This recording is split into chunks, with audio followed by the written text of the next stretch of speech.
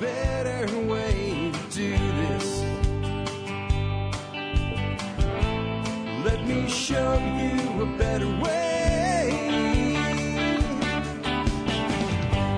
You don't have to be another face in the Hi folks, it's Jack Spirko with another edition of the Survival Podcast. As always, one man's view of the changing world, the changing times, and the things that we can all do to live a better life if times get tough or even if they don't. Coming to you once again from Hot Springs Village, Arkansas, high atop Highway 7 Ridgeline from TSPN, the Survival Podcast Network headquarters. Today is episode 767. It is Thursday, October 20th. And what we're going to talk about today is winter preparations. So pretty cut and dry stuff that basically everybody should be doing, whether you consider yourself a modern survivalist or a prepper or just a person that lives somewhere where it gets freaking cold outside. In fact, this might be a great show to share with people that you want to share preparedness with who maybe aren't as open to some of the other subjects we talk about. Because when you start to think about any part of your life where there's a legitimate chance for injury or misery or death, all of a sudden you start to evaluate the whole thing. So, for instance, people generally start to think a little bit more about how much life insurance they have when someone gets sick in their family, even if they don't pass away. If it's something that kind of focuses in on this could have happened, all of a sudden, maybe we need to make sure Dad and Mom have enough life insurance so the kids are going to be taken care of. And I think there's a lot of that to be gained when we just start looking at things like hurricanes and tornadoes in winter. And hopefully that'll lead us to more of a preparedness culture, what of course is the goal of the Survival Podcast. It's not about tin hats. It's about being prepared for life and being prepared to assure that you have a good quality of life going forward. Before we get into that, though, let's go ahead and take care of our sponsors. They do a lot to help take care of you. Sponsor of the day, number one today, Western Botanicals. When I need anything herbal and it ain't in my house or outside of my yard where I can go get it, I cart myself over to westernbotanicals.com and I look up whatever I'm looking for and I always find it. When I have a problem, or my wife has a problem, and we would like to do something to improve our health without resorting to pharmaceuticals and conventional medicine, then I pick the phone up, or I send off an email to Dr. Kyle Christensen, and he, remember, his staff gets back in touch with me, tells me what I need, and is very, very helpful. You might think that the reason I get that treatment is because they are a sponsor of the show. You would be wrong. If you talk to anybody in the audience who's phoned up Western Botanicals and asked them for their help, they've got the exact same treatment. That's why I love Western Botanicals. You're going to get great help and a great product. Remember, all of their herbals, whether they're whole herbs or herbal preparations, are either wild-crafted or organically grown, top-quality stuff. And some things that you wouldn't find anywhere else, you'll find there. So check out westernbotanicals.com today. And remember, if you're in the Member Support Brigade, they have a preferred membership. It's $50 a year. You get that for free as an MSB member. It's a one-year program, $50 a year. When it comes up for renewal, your renewal rate is $25 versus $50. So it continues to pay for itself over and over and over again. Next up today, knifekits.com. You know, if you really want to learn how to make knives, Knife Kits is a great place to go. They sent me a couple kits with some handle material and a DVD on making fixed blade knives. And I was able to give away 2 sets of those to people at the Self-Reliance Expo in Salt Lake City. And I'll tell you what, just by looking at them, I realize it's something anybody can do. You might need to learn a little bit about hand tools and things like that, and sanding and fitting and cutting. But with a DVD or a book and a basic kit and some handle material, anybody can make a knife on their own and make something really unique and customized to their taste. I definitely think it's a good skill to learn. And if you're like a master bladesmith and you're looking for raw metal to forge and shape into a blade, you can get that there too. So it's for everybody like the beginner like me to the experienced master bladesmith will find what they need at knifekits.com. And when you're there, they have a catalog that I actually enjoy paging through their catalog a little bit better than browsing a website. You might want to request that catalog. Good reading material over the winter months that are about to come. Next up, remember, you can connect with me on Facebook, YouTube, and Twitter. We do have a new videographer. We'll let you know exactly who he is once we start releasing some of the videos that he's going to be doing for us. But I brought in a part-time videographer that will be coming out to our place and shooting the video, taking it home, doing the editing. That way it will get done. I thought that was important. A lot of people have been asking for more YouTube videos. Well, they're coming, and this time they're coming because we got somebody on payroll to take care of all the parts that actually take me so much time. I can shoot 4 videos in an hour, but it takes me, 4 hours to edit one video. So we're gonna try to make that more of a production schedule for you guys. So at least there's a couple new videos every week. Next up, remember, you can now catch us on the Prepper Podcast Radio Network. That's at prepperpodcast.com, Prepper Podcast Radio Network, over there with Doc Bones and Nurse Amy and a lot of other great folks they have in their lineup. Our show is featured on Thursday afternoons from 3 to 4 p.m. Central Standard Time. And I'm still waiting from John over there to get back to me on their distribution channels, but they have a way that they reach a lot more people than we do just with the internet, with some type of thing that people can listen in their cars, some kind of satellite radio thing that tunes into the internet. I'm not sure exactly what that is. I'll let you know more in the future, but you may want to check out the Prepper Podcast Radio Network for some variety in your survival podcast and Prepper Podcast type stuff.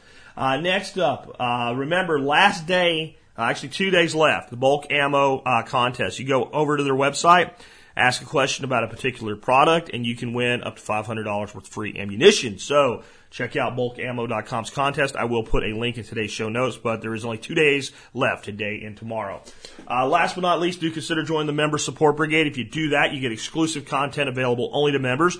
You get a lot of great discounts, like the one I mentioned from Western Botanicals. That's worth $50. The Safe Castle discount membership is a lifetime membership worth $29, so that's $79, and 2 free memberships you get for $50 a year. And you're supporting the show at 20 cents an episode. Of course, there's another 28 vendors that offer discounts, over $100 worth of free ebooks. Really cool program, lots of great stuff. People tell me all the time, if they use it, it pays for itself. Last but not least, remember, if you are military, law enforcement, or Peace Corps, send me the details of your service. I have a special Member Support Brigade discount just for you. With that, let's go ahead and get into the topic of today's show. Winter's been coming for a while, and I get a lot of questions about winter prepping, and a lot of times I don't get really excited about doing a show on winter prepping, and the reason is simple. If you do all the stuff we talk about all the time, you're about as well prepared for winter as you can be. And I would think the person that's doing all of the other stuff would take a look at all the winter stuff going forward. But I realize it's actually not true, because I myself have occasionally said, well, I'm going to rely on something if, and then if came up, and it didn't quite work out the way I had planned. Now, fortunately, because I believe heavily in the concept of redundancy, which I've done entire shows just on redundancy, whenever that thing I was depending on didn't work, there was always a second system or even a third system to back it up. So I've not really had to do without, but it also makes me realize that I shouldn't ever put myself in that situation.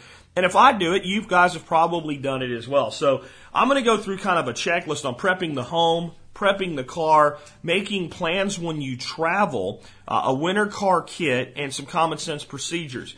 This is not an exhaustive list. If I wanted to give you every single thing on a checklist that you need to do to prepare for winter, especially those of you a lot further north than me, this show would be 4 hours long. I try to keep it around an hour to an hour 20 a day. So there are some redundant things that we didn't bring up. So if I went through a winter car kit, there's a lot of stuff that would be in there, like a knife. Well, I hope you have a bug-out bag in your car, or a bug-out vehicle kit, or just a basic vehicle prep kit that has a knife in it anyway. Besides, there should be a knife around your neck or in your pocket at all times.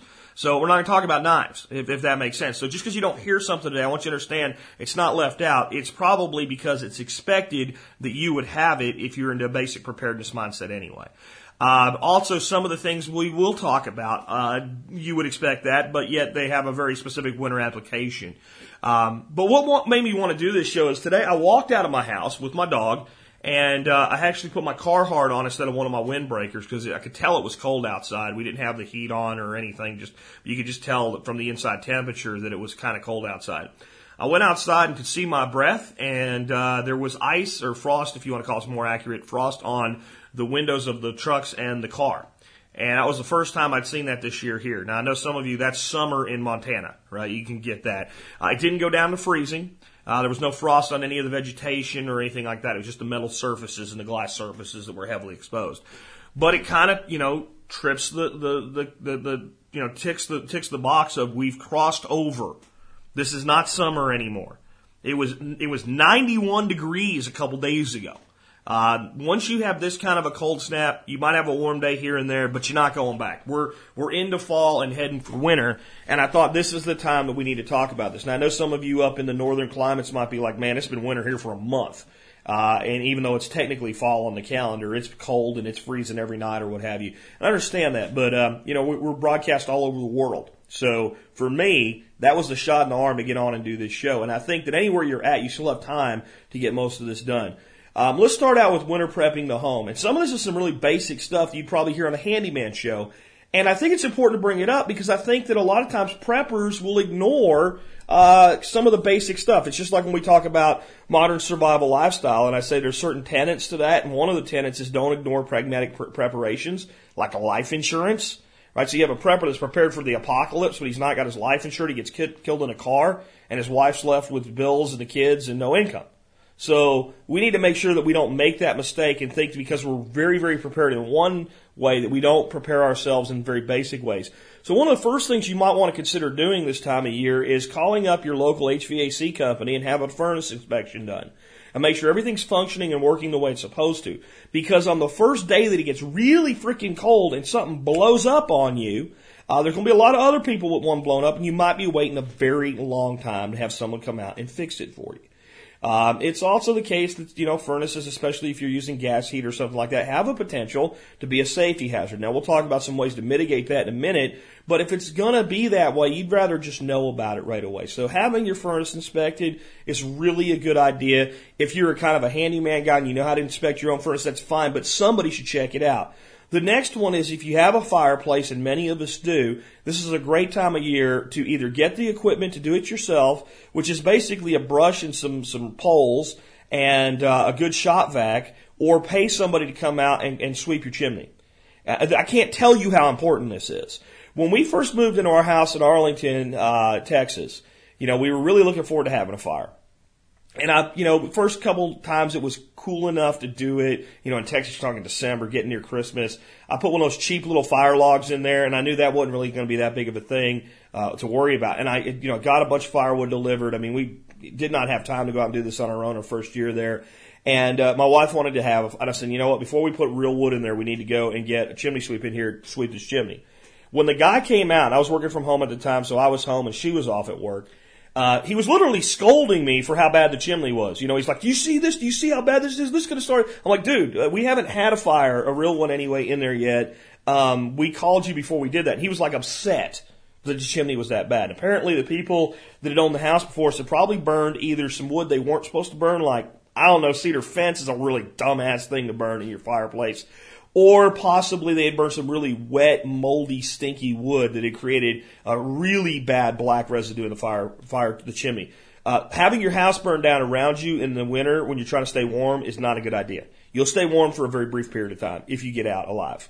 So fireplace cleaning is a great idea. Whether you do it or a pro does it, it doesn't really matter. It does not take a genius to do this. The equipment is not that expensive. Most of you that live in places where fireplaces are common, you can go down to Lowe's or Home Depot and talk to the man that works the aisle where they have that stuff. He will tell you everything you need. I will tell you that getting a shop vac is a great idea because you're going to want to vacuum all that crap out of there and not scoop it out of there when it comes down out of there. It's a dirty job. It's probably worth investing in the stuff to be able to do yourself to make it sustainable long term, but I don't care if you don't want to do it, then get somebody to do it for you, especially if you've used that fireplace 3 or 4 or 5 seasons without having it clean. Please do that. I don't want to see anybody lose a house, especially like on a Christmas party where it's all cute. We're going to put the fire in there. It's very, very important.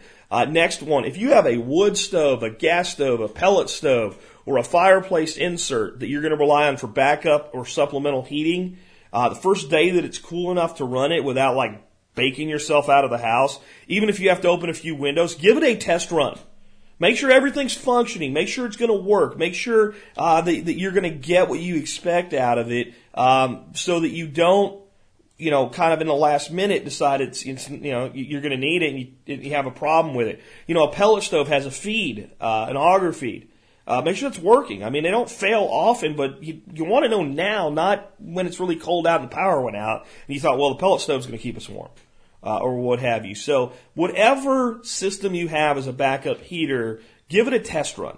Make sure everything's working. I'm going to talk about some other backup heating options in a second, so I won't go there now, but you want to make sure everything functions. I really think if you're going to have any type of backup heat, standalone indoor propane heaters are a great particular type of item to use, or kerosene heaters. I'm going to get to those in a minute. There is a CO2 risk. With any kind of gas furnace, there's a CO2 risk. CO2 detectors are freaking cheap. All right? So get some CO2 detectors and keep them in your home. I recommend more than one. I've seen them go off for no freaking reason at all. One went off when I was traveling. My wife and kids were in Pennsylvania. We had a coal stove, but it hadn't been lit. We had, kerosene heaters that weren't on. And we had for electric heat, we had a baseboard electric heaters like are common in the Northeast. There's absolutely no freaking way on God's green earth there was any reason for there to be any CO2 problems in that house. She called me and said a detector's going off. I said, I'd feel so terrible if I'm away and you guys go to sleep and don't wake up. You should probably call the fire department and tell them it's not an emergency. Everybody's out of the house. They freaking came, sirens and lights, 3 trucks. It's a small town. They probably didn't have much else to do, but they took it very, very seriously. My view is if we had 3 or 4 detectors in there and we just gotten rid of the one at a time where we really didn't think there was a problem and the other 3 didn't go off, you could have been okay with it. We could have just, accepted the fact that there's no reason for it. With one, if it's going off, you gotta assume that there's something going on. Again, a house had no gas to it. There was really no way this could be done. I mean, the only way this could have happened, somebody backed a truck up to it and put a tailpipe with a hose into the house or something. But when you have that kind of an alert, take it seriously. So make sure you have the damn things. Next up, consider some other backup heating options. 2 that I think make a lot of sense. One is there are standalone propane heaters that are designed to be used indoors, that are a low CO2 output. And you need CO2 detectors if you're going to do this, but they're there and they're available. Even some of them that use like the little 1-pound bottles. Those are a great backup source. When you're running these, you really should have a window cracked, right? So they're not a good source of permanent heat. They're a temporary thing because you do have a CO2 warning. Most good ones come with an internal oxygen detector. If the oxygen detector detects the oxygen level in the room has gone down too low, it will automatically shut them off. Most of the good portable ones have, if they get knocked over, they shut themselves off. These are features that you want to have, but they're a great idea. So, a lot of the same things for kerosene heaters. We used kerosene heaters for supplemental heating when we were in Pennsylvania after I had a job layoff to cut our cost on heating, and we used them with no problems whatsoever. Again, you want to make sure that you're only bringing the wick up to the right level. You don't want any smoke coming out of them. You want to make sure you have a cracked window somewhere when you're running something like this, and you want CO2 detectors. But they're actually a very safe form of backup heating, and a lot of the fear around them involves them being used in a sealed room and running at full speed, full tilt bore, so to speak. They produce a tremendous amount of heat, kerosene heaters do, and that allows you to, do things like crack a window and avoid any type of problems. And again, with CO2 detectors, you've got a good backup and know if you need to kill them off. But to me, those are 2 great backup heating options. That when we get to generators, I'll talk about one of the big advantages that they give you. Another thing you need to do, though, is inventory your fuel and accessory requirements. A lot of people have a fireplace or a wood fireplace insert or, kerosene heaters or stuff like that, and they just rely on electricity. And those things are just for the power goes off, and okay, well, if the power goes off for a night or 2, I'm good. You need to understand that we had people during the ice storm 2 years ago that went without power for 3 to 4 weeks. And I think it makes sense for you to have enough of the heating fuels to take yourself through close to, if not a full month, without any support whatsoever, because it just may be what you have to do. Next thing I'm going to recommend you do is make sure you protect your hose bibs, your hose nozzles on the side of your house. You can get the little styrofoam things that hook on the outside. You can get some tape, heat tape that you can put on them. Those of you like myself that live in a mobile home, you really need to take some foam insulation and go well back underneath the structure of the home. It gets a lot colder under there than it would inside the foundation of a home, for instance, if it was going off into a slab or into a wall. Definitely consider heat tape if you live in really cold climates. It's something that works very, very well. It's inexpensive and it's easy to install. Next, check up on all your kits. This really is the kit in your home, but your basic prepper kits that you have in your home, your cold weather kit, your blackout kit, your bug out kit, just check up on all of them. Make sure everything's working in there. If you have flashlights in them, for instance, turn them on and make sure they work. Make sure there's at least one set of spare batteries to every flashlight. If the flashlight's been in there for over a year or two and you haven't used it much and it's still got batteries in it and they're working, great. Take them and throw them the hell away and put new batteries in them. You're probably at, getting real close to where the batteries are going to start getting corroded and ruin the flashlight. That's one big thing, guys, on your flashlights. Anything that's battery powered, radios, anything. Make sure you're changing the batteries out, even if they still work after a certain amount of time, because it sucks when you have a piece of equipment and you open it up and there's that green corrosion crap in there and your equipment's ruined and never works again, even if you put new batteries in it. So there's a time where a battery has expended itself. Another thing you can do with those batteries, though, take them out, put them in a Ziploc bag, and consider them last resort batteries. Hey, if they still work, they still work. And check them out, see if they work once in a while. But you definitely need to change batteries, and especially in a light that's not being used regularly.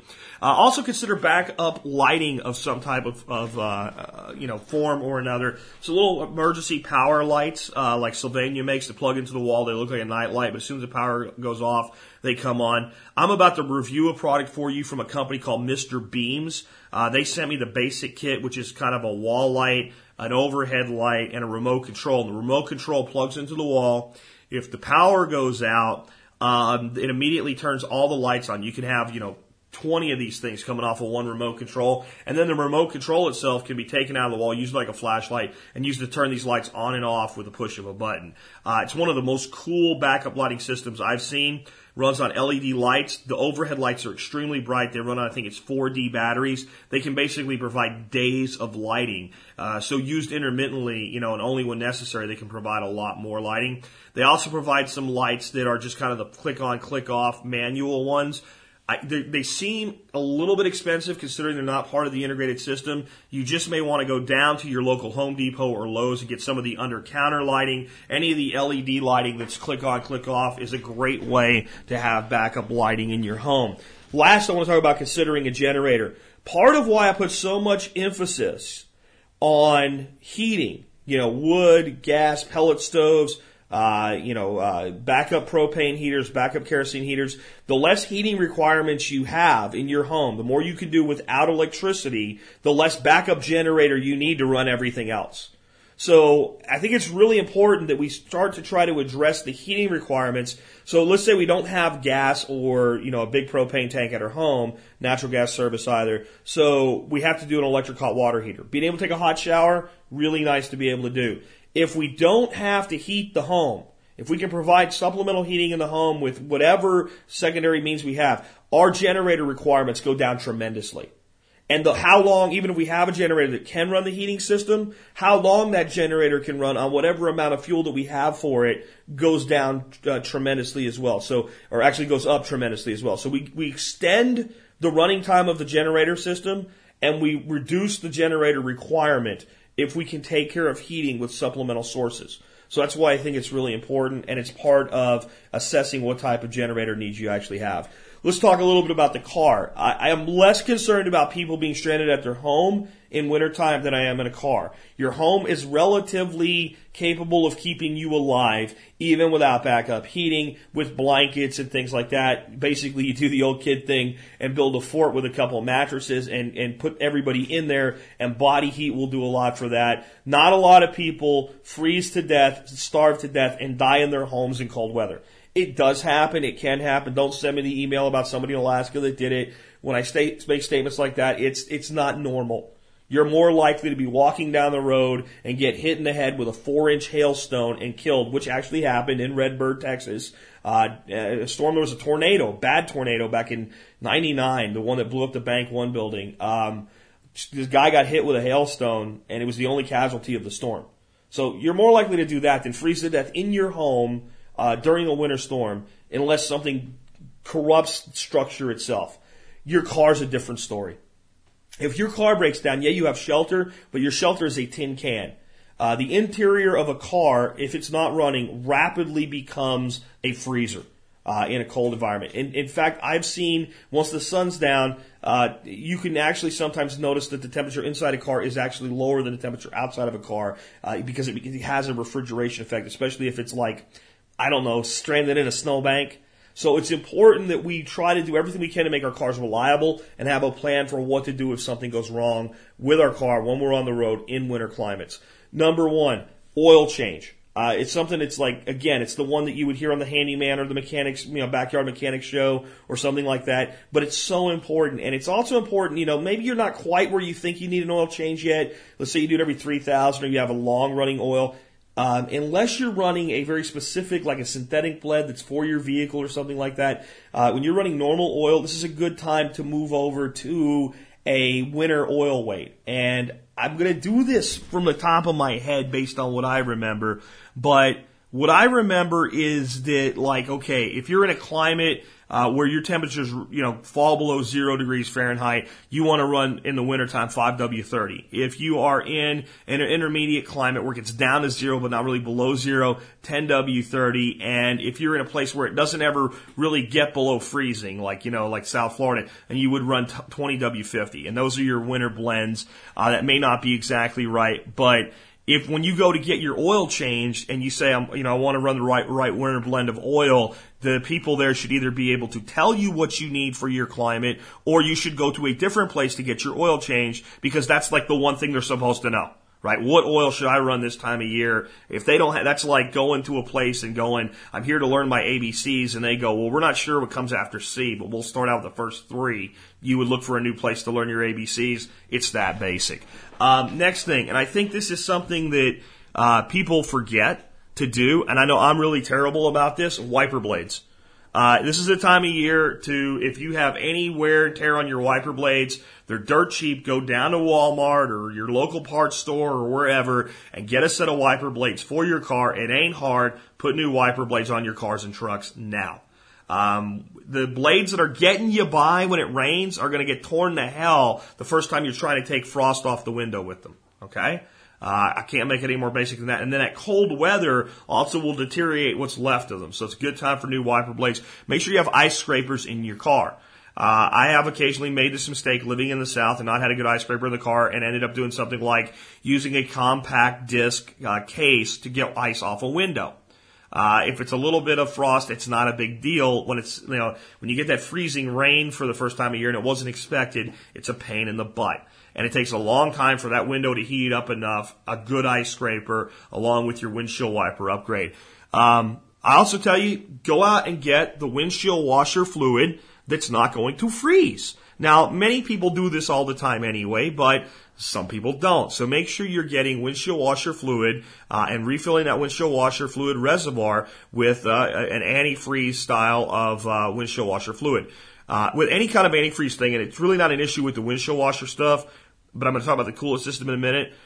If you're doing your own work, please get antifreeze with a bittering agent in it. Please don't kill your neighbor's animals or your own animals or some little child with some antifreeze that collects somewhere, because it tastes like freaking Kool-Aid and it's green. It looks like Gatorade. All right, it is irresponsible that it even exists without the bittering agent in it. If you go get a professional to do your cooling system update, your maintenance, ask them if they use antifreeze with a bittering agent in it. If they tell you no, tell them you can't do business with them and go elsewhere. And find someone who does, because the market demanding it will be what makes the shops use it. And, I've told the story before, but I did lose a cat to antifreeze. I don't think it was an accident, but I'm not sure. If I was sure it was what I think it is, there'd probably be a guy that was buried in a coal mine shaft in Pennsylvania somewhere. That's how angry it made me, but I wasn't sure, and you don't take drastic measures unless you're sure. But it's a terrible thing to lose an animal to that. So please, with any kind of antifreeze, bittering agent, public service announcement on that one done. But make sure that you are using a good freeze-resistant windshield washer. A lot of times that will actually help you with basic frost on your windshield. It'll squirt and it'll come loose for you. Clean and care for your battery. It's probably a good idea to go out, remove the terminals, a little wire brush, a little baking soda and water, clean them off, rinse them off, put them back together. If you've had your battery for more than 4 years, you might want to take it into a shop, or if you know how to do it yourself, give it a good test and determine whether or not it's time to replace that battery. Just because it started your car today doesn't mean it's in optimum shape. Batteries have a life expectancy. They do not last forever. Cold kills batteries. I can't put it any more bluntly than that. A battery that's on its last legs but doesn't look like it's on its last legs One good cold snap is what's going to kill it. And next thing, your fuel and air filters, not tremendously important, other than it's tremendously important as basic maintenance, but it's certainly a good time to do it. Especially the air filters are cheap and easy to do. Most air filters are $10 or less at your local auto parts or Walmart or department store. You can look it up in a book. You take off a cover, you stick it in there, you put it back on. Anybody can do it, even me. So that's a good idea. Good idea to check your belts and hoses, and if you're not a handy person, have somebody do it for you. A belt and a hose are cheap and inexpensive to replace when you don't need it replaced, when it's just like drop it off and we'll pick it up in an hour.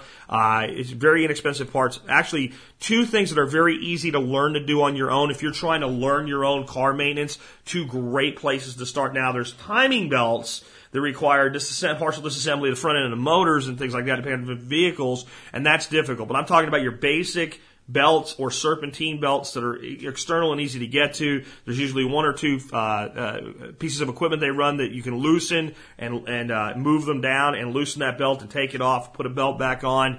It's really a good idea, especially with a serpentine belt.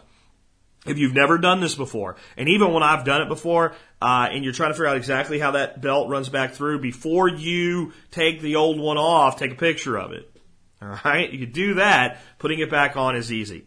Getting a car manual is probably a good idea, a manual for your car, but nothing beats being able to look at the way something was. And with all how cheap digital cameras that are in everybody's phone anymore, not just cars, folks. This is a little extra tip in today's show. If you're going to take something apart, take a picture of it while it's together, and if you're like taking it apart a bit at a time, and you get to like a complex thing with like three pieces fit together, take it slightly expanded, take your phone, take a picture of it.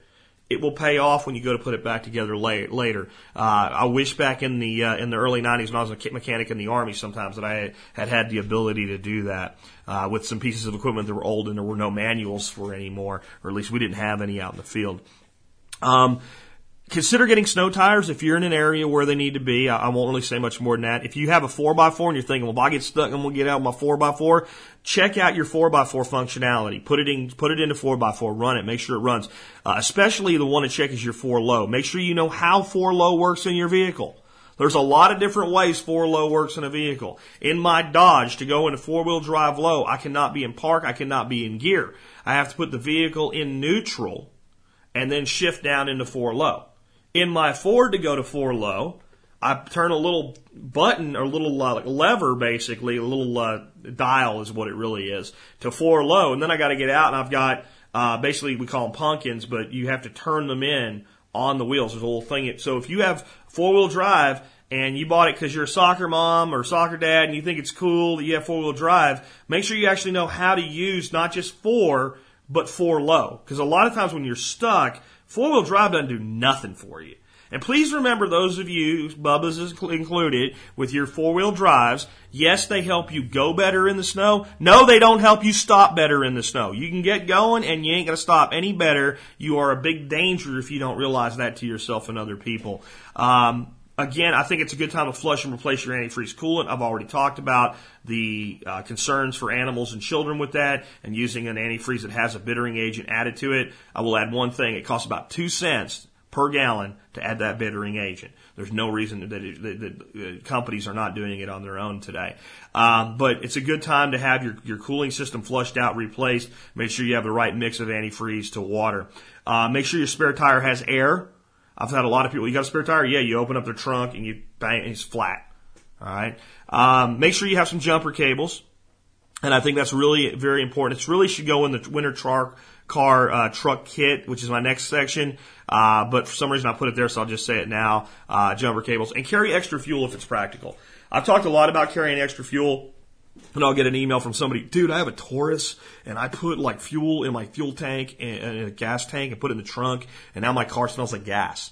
Maybe you just can't carry extra fuel then, if you have that type of a setup. If you have a pickup truck, though, it's real easy to have a couple of fuel cans strapped down in the back of that pickup truck.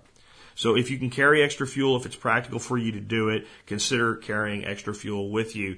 It's not just about you. And I've had people when I tell them that, well, I always make sure my tank's full. Well, number one, if you're stuck in a ditch for 4 or 5 days waiting for rescue because you went off the road and you can't get yourself out of there, being able to turn your car, run it, and keep the heater going may take you more fuel than you think you need. And additionally, what happens when you come by some lady crying her eyes out on the side of the road without fuel? Having fuel is a great way to be a good citizen and help other people. Next up, let's talk about the winter car/truck kit. Now, I want you to understand something here. Again, I'm going to say this again because I know I can't believe, because every time I do a show with a list, I can't believe you forgot. I can't believe you left out. Look, I'm going to say it just this way. You should have your bug out bag and your bug out vehicle kit in your vehicles at all times, winter, summer, spring, and fall. Apocalypse, post-apocalypse, or pre-apocalypse, okay? So all the stuff that would be in there, we don't need to really rehash. I'm just going to talk about some things that are very specific to winter. Number one, cold weather gear. A lot of us that have our bug out bags and live in warm climates tend to keep extra t-shirts and socks and, a pair of shorts and things like that in our bug out bags. Winter is time to start thinking about putting that old Woolrich jacket you don't wear anymore in there or something like that. Personally, with my vehicle kits, I keep things kind of sorted out and divided up, but pretty much there's winter and summer clothing in them at all times. But it's a good idea to just go through it and see what you have and see, is there anything, and a lot of times what happens is you'll upgrade your equipment, your day-to-day use equipment, like maybe you update to a really nice Gore-Tex jacket, and then you have another jacket you don't really need anymore, and you think, well, maybe I'll go give this to Goodwill. Well, maybe go into your winter kit, and maybe you keep the better one and take the one that was in the winter kit and give that to Goodwill. I'm not saying not to be charitable, but I am saying 2 is 1 and 1 is none. So maybe I don't need 3, but I want 2 at least. And remember, you may be taking care of other people, so you need at least 2 of everything. You may end up in a situation where, it's real gentlemanly on a movie or something when the guy takes his coat off and puts it on the woman, but if he freezes to death, he's done no one any good. So it makes sense to have additional cold weather gear beyond your immediate needs. So this is clothing, this is blankets, this is all that space blankets. And with the space blanket, the little ones that fold up like smaller than a deck of cards, they suck. Still have a couple of them because they can save your life, but they suck. Imagine sleeping in a giant potato chip bag. That's what it's like. You can get the space blankets that have a tarp on the other side. Space blanket attached on one side, tarp on the other. Inexpensive, a much better emergency piece of equipment. Remember, wool is your friend. With clothing and blankets and everything, wool insulates even when wet. In cold, cotton kills.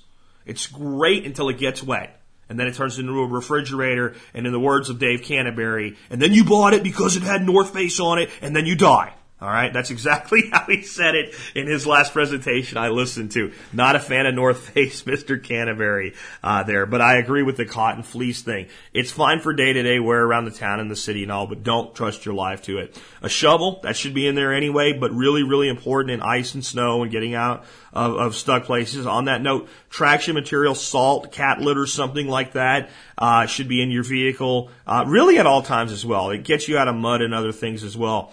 A come-along or a winch. A come-along will generally only get you to, be able to move a vehicle an inch or two.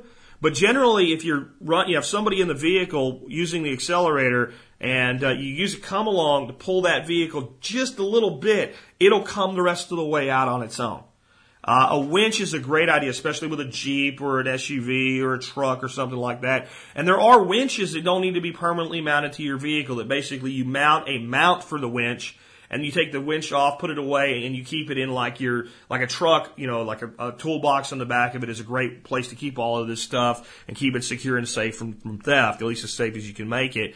And that way the winch isn't there as a big theft target, but if you need it, you can mount it up real quick and use it. So consider something like that. Your local truck accessory store can be able to show you all kinds of stuff like that. Probably try to upsell you, but at least give you an idea of what's available. A good, stable jack. If you have one of them little scissor crap jacks that came with your car, keep it, but go out to the store and get yourself a good stable jack. When I had Tim Glantz from Old Grouch on, he mentioned the high jack. We've got one of those for the vehicles now. I think they're a great addition. But I'll tell you what I keep in my trucks and in my car. the little floor jacks, the ones that are like a miniature version of the great big ones mechanics use at a shop, where they've got the 4 wheels on them and the handle and the little thing to turn, and it's a very stable jack, very low profile, able to get under even most lower vehicles. There are times when the only thing you'll need to do to get out of being stuck, this isn't just for changing your tire, is lift up the wheel that's slipping and put something with traction underneath that wheel, let the vehicle back down, and drive straight out. A tree branch, a board, whatever. I've seen people with levers trying to lever a vehicle up. 2 guys pushing on, trying to shove a tree branch under there. And you go, hey, I'm happy to help you, man, but do you guys have a jack? And they all look at each other like, an ape discovering fire or something. And they go, uh-huh. Why don't you just take your jack, lift up the tire, and shove it underneath there and let it down and get all the traction you need to get out. So a good, stable jack, not just that cheap scissor jack. But do inspect and account for all your spare tire tools. Usually you have a lug wrench or something like that. I think it makes sense to add a 4-way that has the right fitting for your lug nuts on your tire. Much better and quicker in many situations to change a tire with a 4-way than a little lug wrench that comes with your kit. But the kit that did come with your vehicle, make sure it's there. Here's one for you. Do you have a locking lug nut that needs a special little lug nut tool to take it off so no one steals those really pretty cool tires and rims that you have? Do you know where the little keyed thing is that gets that one lug nut off? Because if you don't, guess what? You're hosed. You're completely and totally hosed. If you have a locking nut to keep your tires and wheels safe, you had better know where the little tool to get it off is. And I'm telling you, just talking to people at tire shops and all, I've asked them, you ever get a guy coming in and he wants his tires rotated or whatever, and they have locking, and he says it happens all the time. And my only thought is, if you're out in the middle of nowhere with that, and this is the big thing, it's not you're going to die from this. You call a tow truck, have a AAA card, for God's sakes. It's one of the best investments I've ever made. But it's something that you could have taken 15 minutes to fix, and now it's a complete disruption to your life because you didn't know where one important tool was. And probably what's going to happen is when it gets back to the shop, the guy's going to tear all the crap out of your trunk because he's not out there in the dark and the cold and find it for you. Find it while you have the time. Make sure you know where it is and keep it in a very specific place. And that's probably not done under your seat with the rest of your tire changing gear. It's probably in a bag in your glove box where it's easy to find, where it doesn't get separated and roll under somewhere. Just saying. Next up, consider a tool like the Power Dome EX or some other backup jump starting tool. Power Dome EX has a air compressor in it, which a lot of times if you just have a low on-air tire, you can get yourself aired up enough to get somewhere safer to do the change yourself or get it taken care of by somebody else if you're not going to do it for yourself, or at least just get home. It has an emergency radio, which is something you should have anyway, and it's on my list and next. It has an emergency light, and it has the ability to jump a vehicle with a dead battery. It is probably the best tool that I've seen out of all these, and it has a backup power inverter as well. So I think it's a great idea to have one of those in every vehicle. I'll put it to you this way. We do. We have one in every vehicle. We will always have one in every vehicle. I've had people say, after 3 years, it stopped taking a charge. They're $100. After 3 years, if it stops taking a charge, it was $30 a year. Buy a new one or pop the battery out and repair it yourself. It's up to you how you want to do that. I would personally probably just buy a new one at that point and see if I could get the other one to work, to make it some type of other backup tool or what have you, or take it down to my local pawn shop if I can get it to work good enough that it passes muster with them, and probably get $25 for it toward my new one. I'm just saying it's a great tool. I've had mine about 3 years, and they still all work just fine, except for the one that I was a dumbass, forgot I threw it in the back of the truck and let it rain on it. That one doesn't work anymore. At least doesn't work the way it's supposed to. An emergency radio is a great idea, and I say that in addition to something like a Power Dome EX, your hand crank style radios or something like that, because if the vehicle's electrical system down, at least you have some connection with the outside world of what's going on. Cell phone chargers. Those of you who live in mixed cell phone households, where one has the Android and one has the iPhone or whatever, get a car cell phone charger for both phones for each vehicle, because you don't know who's going to be in. I don't care if mom always takes the car and dad always takes the Jeep. Sometimes that changes, and you may need to charge your phone. This is for all year round, but especially important in winter when you've gone off the road and you're 15 feet from the highway and you can't open the car door because of the snow. And for you he-men to say, oh, get out of there somehow, it's your wife or insert daughter or what have you. A cell phone call and a continuous ability to keep the cell phone charged might save their freaking life. It's a cell phone charger. It's $20 or less. Get one for every phone and put it in your car. Is that clear enough for those of you that think it's wasteful? And some fire starting material, which again, I almost left out because it should be there anyway, but even more important in the winter, road flares are great for that. As I wrap up today, I want to talk about some common sense procedures. All the stuff in the world is nowhere near as important as the way you think, the way you act, the way you improvise, the way you overcome, and sometimes what you don't do. I think, I can't remember who said this, but I remember one person said there is no survival kit for stupid. It might have been Dave Canterbury. But if you're dumb enough, I can give you every piece of equipment in the world and you'll probably figure out how to use the equipment to kill yourself. And here's a fundamental reality. Mother Nature is a bitch, and she's a heartless, cold bitch. On some levels, Mother Nature is a wonderful thing that can give you everything you need to survive and live a wonderful life. But on a dime, she switches into bitch mode, and there's a blizzard and a whiteout and an ice storm on top of it, and it will kill you dead.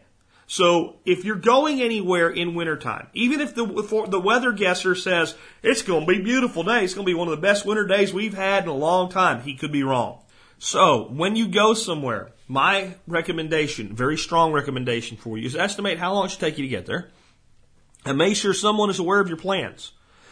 If you're going somewhere that should take you 2 hours to get there and you ain't showing up in 5 and no one knows you went or are coming, no one is looking for you.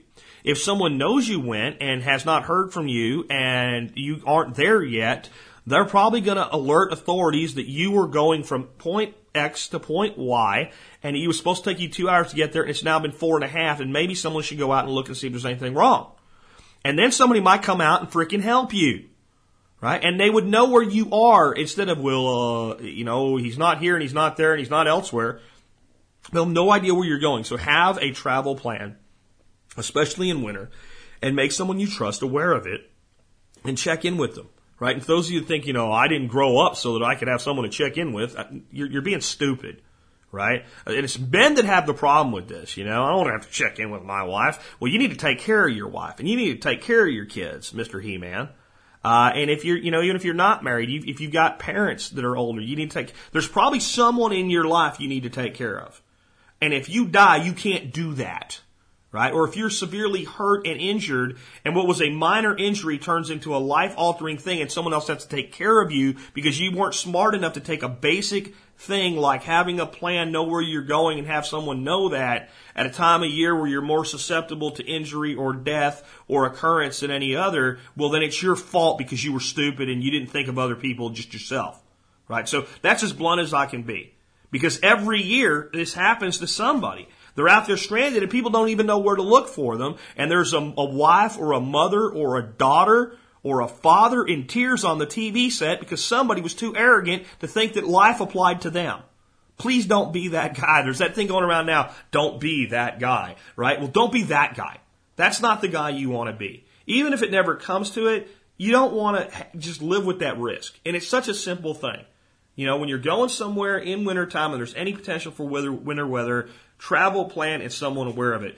Let me give you one more. And this is one where I'm going to get all nasty and mean and yell at you again. Sometimes don't go is the only freaking answer.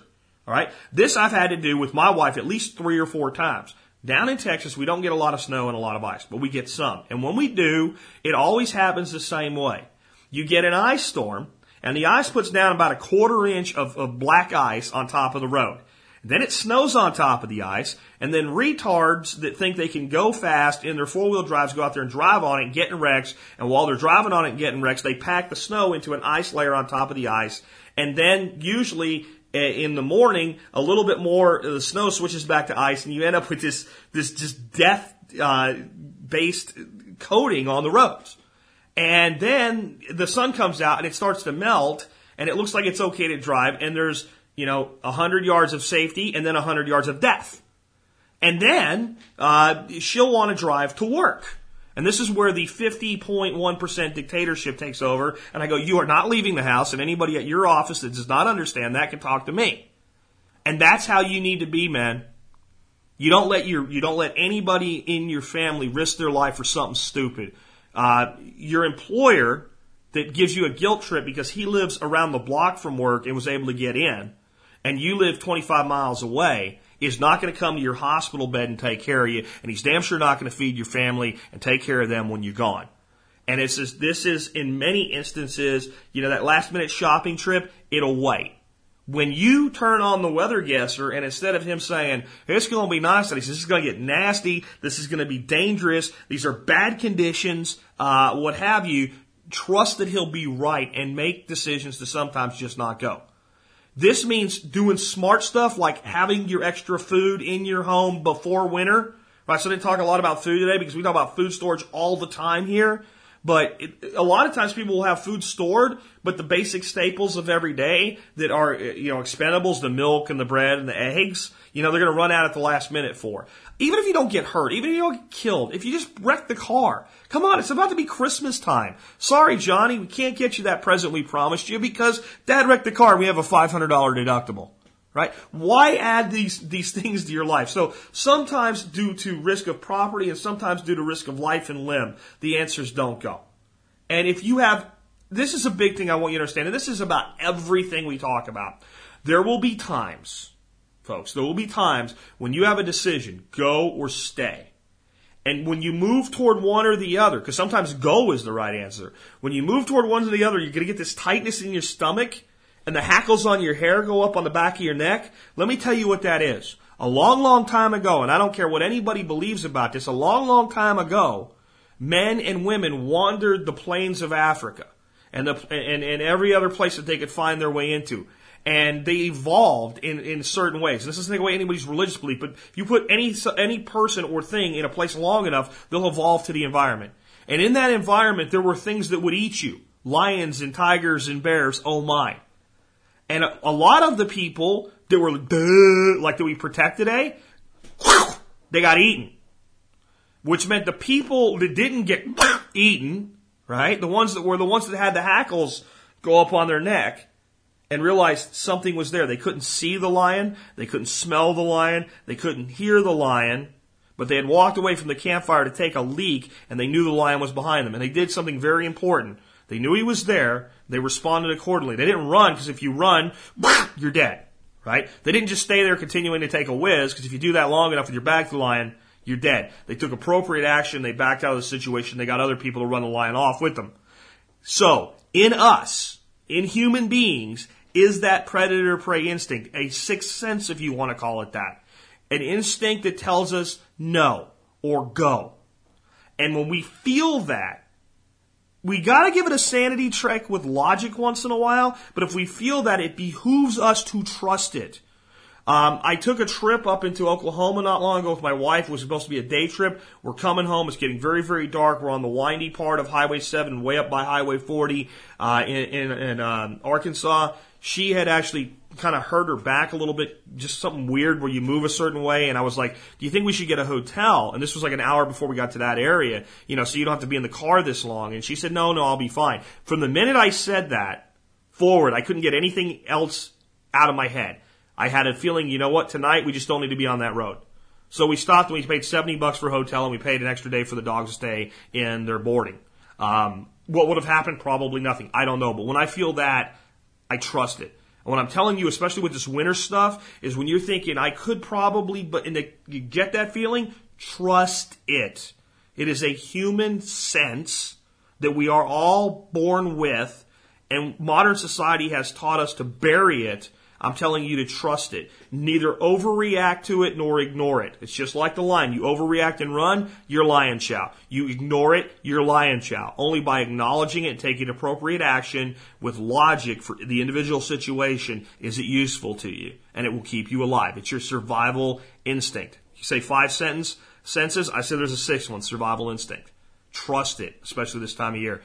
Some basic things to finish up with. One, keep all items charged. If it's something that you recharge, make sure it's fully charged, especially as we get into ice storms, windstorms, and snow. Take out electricity. Cold snaps take out electricity. Everybody turns the heat on at the same time. Boom. The grid's not ready for it. Boom, down it goes. I've had that happen right here in Arkansas. Temperature went down to 7 degrees. They had forecasted it to be in the 20s overnight. It went to 7. The power company just wasn't ready for it. The town was without power for about, 15, 16 hours, basically till the sun came up and the temperatures warmed up. So make sure anything you're planning on using is charged up and ready to go.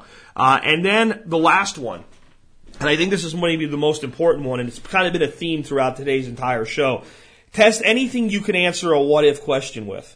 So if my question to you would be, well, what will you do if, and fill in the blank with anything, occurs this winter, and you say, I will go get my XYZ and use it to ABC. Go do it now. Go try it out now. The time to have equipment failures is when the equipment is not needed or depended on. This is not just about life and death. This is about convenience and about lifestyle and about happiness.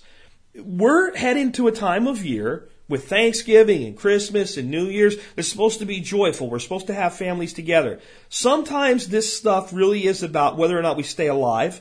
Sometimes this is about not getting really, really hurt even if we do stay alive. But sometimes it's just about having conveniences. And I'll tell you what, if Uncle Joe and Aunt Sarah and, Cousin Bobby and whatever are all over your house and the power goes out and your backup lighting comes on, you go out and fire up your generator, you toss a log in the fire or fire up the pellet stove, you break out the freaking, the French presses or whatever and start making some hot cocoa, turn on the freaking, backup radio to a Christmas station, playing Christmas carols and rock on with your party. All of those people that were resistant to preparedness will go, gee, maybe I need to pay attention to these crazy survivalists. Maybe they're not so crazy after all. So not only may it be a way to preserve some really beautiful things, some really special parts of this time of year, these holiday times of the year. And to those of you that are, Jewish or Muslim, Ramadan or whatever, Hanukkah, and if I got Ramadan, if that's not the Christmas time thing, if I got that wrong, I don't mean to, I just don't know your faith. There's almost every person out there has something that's special about this time of year, whether it's cultural or it's just, even if it's secular. I mean, Christmas is celebrated by plenty of people that wouldn't really call themselves Christians or practicing Christians because it's just become part of the American culture. This is a great time of year. Thanksgiving brings families together. Be prepared so that you can preserve those things. It's not always life and death. Sometimes it's just the preservation of a lifestyle or preserving at a time of year where maybe certain members of the family only see each other once a year, or they only see each other once every 5 years. Once every 5 years, Aunt Sue and Uncle Tom get down from New York State or whatever it is. I don't know for you, but there's a lot of times that's the case. Well, those are the times that you want to really be prepared to not just demonstrate what preparedness is all about, but preserve that memory to make it enjoyable instead of going, man, I wish you would have came this year. And it can be that simple or it can be that serious. And the point of being prepared is not being prepared in case it's that serious. It's being prepared for everything. Remember, we do not prepare for events with modern survival philosophy. We prepare for life and we prepare to assure our lives no matter what happens. But in the spirit of the ant and the grasshopper, what have I always told you? Winter always comes. Well, Old Man Winter's knocking at the door, and I hope today's episode gave you some things to think about in being prepared for his arrival, because whether you're an ant or a grasshopper, the winter will always come. If you're a grasshopper, winter sucks. If you're an ant, it's a great time of year. And with that, this has been Jack Spirko with another edition of the Survival Podcast, helping you figure out how to live that better life if times get tough, or even if they don't.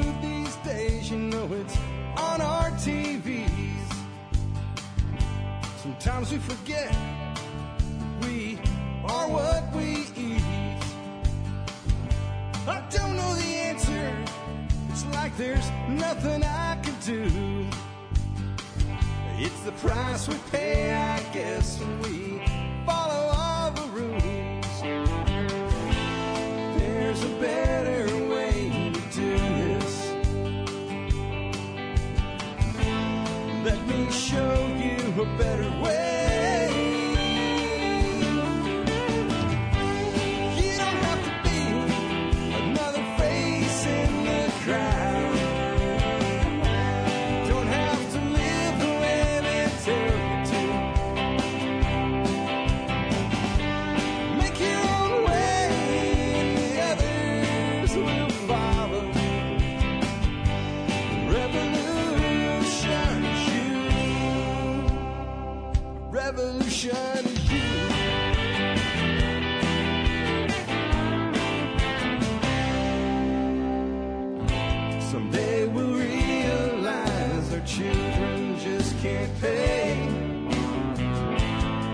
tidy up their cares.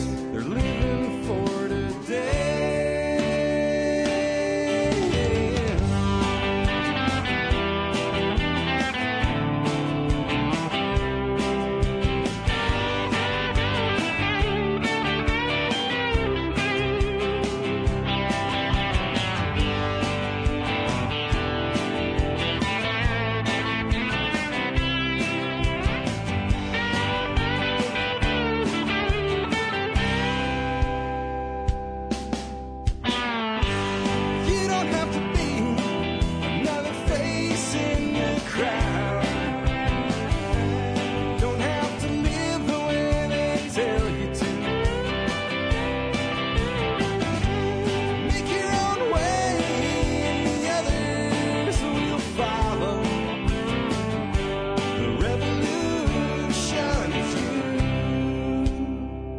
Revolution is you.